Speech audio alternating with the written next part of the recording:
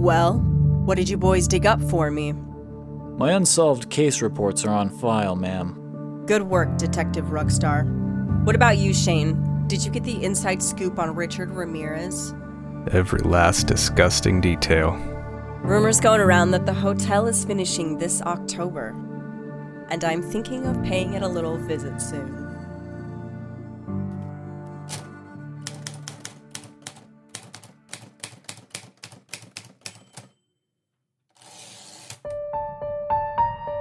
My name is Layla, and I am reporting another case of mystery. Where to begin? Well, let's start with a little painting of this scene. The crimes and tragedies that happened in the history of one building.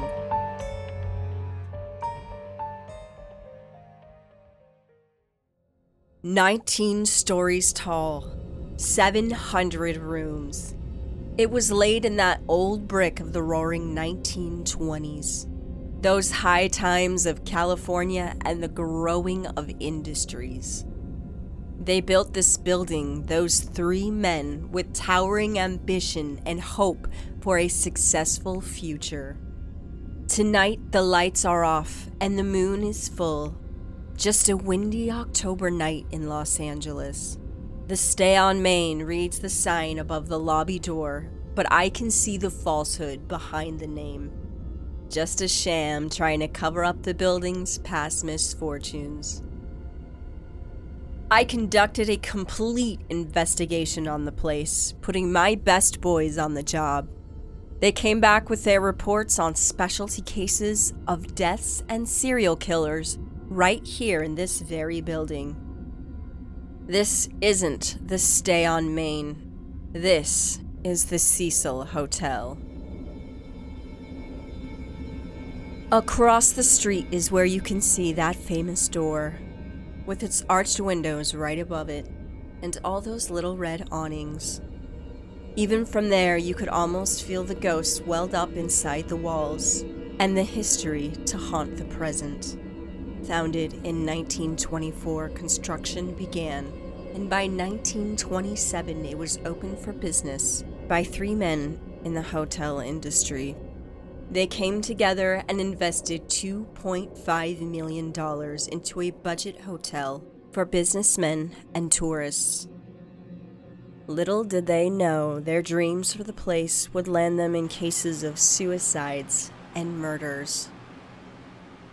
William Banks Hanner, Charles L. Dix, and Robert H. Shops hired the designer Loy Lester Smith and contractors W.W. Patton to complete the Beaux Arts style hotel with its stained glass windows and marble lobby. They were not the only ones putting up a hotel at the time, but there were many others placing hotels downtown to find a little investment for their pockets. It was unfortunate that the stock market would crash just a few short years later, and by 1930, the Great Depression would begin. On the right side of the building is that red painted sign that reads, "The Cecil Hotel, low daily weekly rates, 700 rooms." All three sections stand like dominoes, one trailing behind the other. Rather ordinary it would seem, but it isn't. You could stand just across the street and you could place which windows belong to which suicide jumpers. 100 years of history standing right before your very eyes. 100 years of dark misfortunes. Up front still has the double name embedded in the concrete in black and gold. Faded is the glitz and glamour. Truth is, the place became common ground for drug deals and prostitutes. The hotel might have been on Main Street, but nearby was Skid Row, and it seemed the perfect place throughout the decades for crime life. The first act of dark deeds was the act of suicide. It started the horrible line of events, and it was the first of many suicides. In 1927, a man by the name of Percy Orman Cook shot himself in the head in his room after being unable to reconcile with his wife. In 1931, W.K. Norton was found in his room after taking poison capsules.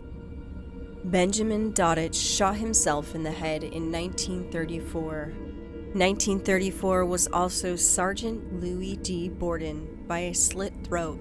He left behind many notes of his health as the reason for his suicide. 2 more fell from the building windows. First is Grace E. Margot, in 1938, who fell from the 9th story and was tangled in the telephone wire. And Roy Thompson, in 1939, who fell from the top floor, landing on a building next door. 1940, Dorothy Seeger ingested poison. Dorothy Jean Purcell was staying at the Cecil in 1944 when she gave birth to a baby boy. Thinking the baby was dead, she then decided to throw him out the window. She also claimed that she never knew she was pregnant, but was eventually charged with murder, only to be found not guilty by reason of insanity. In 47, Robert Smith fell from the building. 54, Helen Gurney fell from the building. 62, Julia Frances Moore fell from the building. Pauline Otten jumped from the front of the building in 62 as well, while also killing a pedestrian down on the sidewalk. There were other alleged deaths from those windows, and some whose bodies went unidentified. There was more to it than the case of the Jumpies. Since the Great Depression, the neighborhoods around the area began to decline, and nearby Skid Row became populated with thousands of homeless people. The place itself is mingled with scandalous rendezvous and employees of the sex trade. One of the most famous cases involves the Black Dahlia, who had supposedly visited the Cecil Hotel.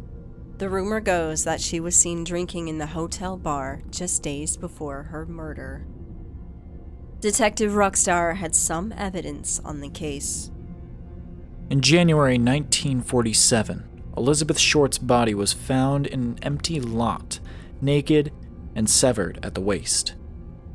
There was not a drop of blood at the scene, meaning that she was murdered somewhere else and then dumped out. Her case is still unsolved to this day. Tragic as it was, hers wasn't the only murder unsolved. In 64, Pigeon Goldie Osgood was staying long-term and was found dead in her room. She had been beaten, raped, and stabbed to death. A man was cleared as the subject even after being seen around the streets, covered in blood. There were a lot of hard times seen by this place. Inside is that spectacular lobby, and when the lights are lit, there's a golden glow throughout the marble and grand staircase. But it's the rooms above that take the spotlight. Up you go into a labyrinth of doors, where many dark things are sleeping just behind them. The Suicide and Hotel Death are some of the nicknames attached to this building. With all the deaths over the years, it became a hotbed for drug deals, burglars, bank robbers, and you guessed it, serial killers. Violence and crime laced these very walls. By the 80s, it was home to the infamous Richard Ramirez. Detective Shane was my guy for cases on serial killers. The Night Stalker stayed on the 14th floor, paying $14 a night, and was a frequent visitor to Skid Row. It's speculated that he committed some of his crimes while staying at the Cecil Hotel, sometimes for weeks at a time in 84 and 85. Staff believe he discarded evidence and blood-stained clothes in the garbage out back. I came to learn that in the 80s it was a lawless place, and anything above the 6th floor was considered dangerous. Jack Unterweger was a serial killer from Austria who came to stay at the hotel after he was released from jail for murder. During his stay, he strangled 3 sex workers. When he was finally arrested, he then hung himself. Despite all the tragedy that is stained upon the building, it has tried to rebrand itself.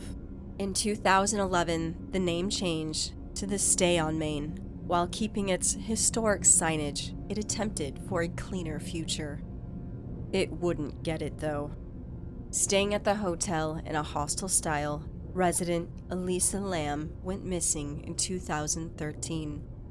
A video of Elisa was released that was taken from the elevator security footage, capturing some of her strange behavior right before she disappeared. Residents complained of low water pressure and foul taste to the water. She was found dead inside one of the water tanks on top of the roof. No one knows how she got in there, but the ominous story made national news and put the Cecil Hotel into the spotlight. The building's legacy sparked many interests, and since then there have been several investigations from many different media sources. In 2017, it became an official landmark by the city of Los Angeles. It was titled a Historic Cultural Monument. In that same year, it closed down for renovations and has been shut down ever since. The building might have been desolate in the last few years of its life, but its past still haunts these rooms and roams these halls. There is a stir of excitement for some folks who have been following the hotel's gruesome history. Some believe there are ghosts in the Cecil Hotel, and some paranormal investigators have done their own hunt through the building. For now, the rumors will linger about its renovations and plans for the future. This October, we shall wait and see if the rumors are true. From the front door all the way to the roof, there is something dark and bleak around every corner to ponder on. The misfortunes of the Cecil seem to ensnare its audience, and some who can't wait to spend the night among the stories. One can only truly describe a place unless they've experienced it for themselves. That dread in the silence. What horrible feelings might surpass you when you enter those doors? Is it the work of something sinister? Would you stay overnight in a hotel with such a morbid history? If you do visit the Stay on Main or the Cecil Hotel, you can decide for yourself if something truly unexplainable is at work, or if it's just a case of the chills.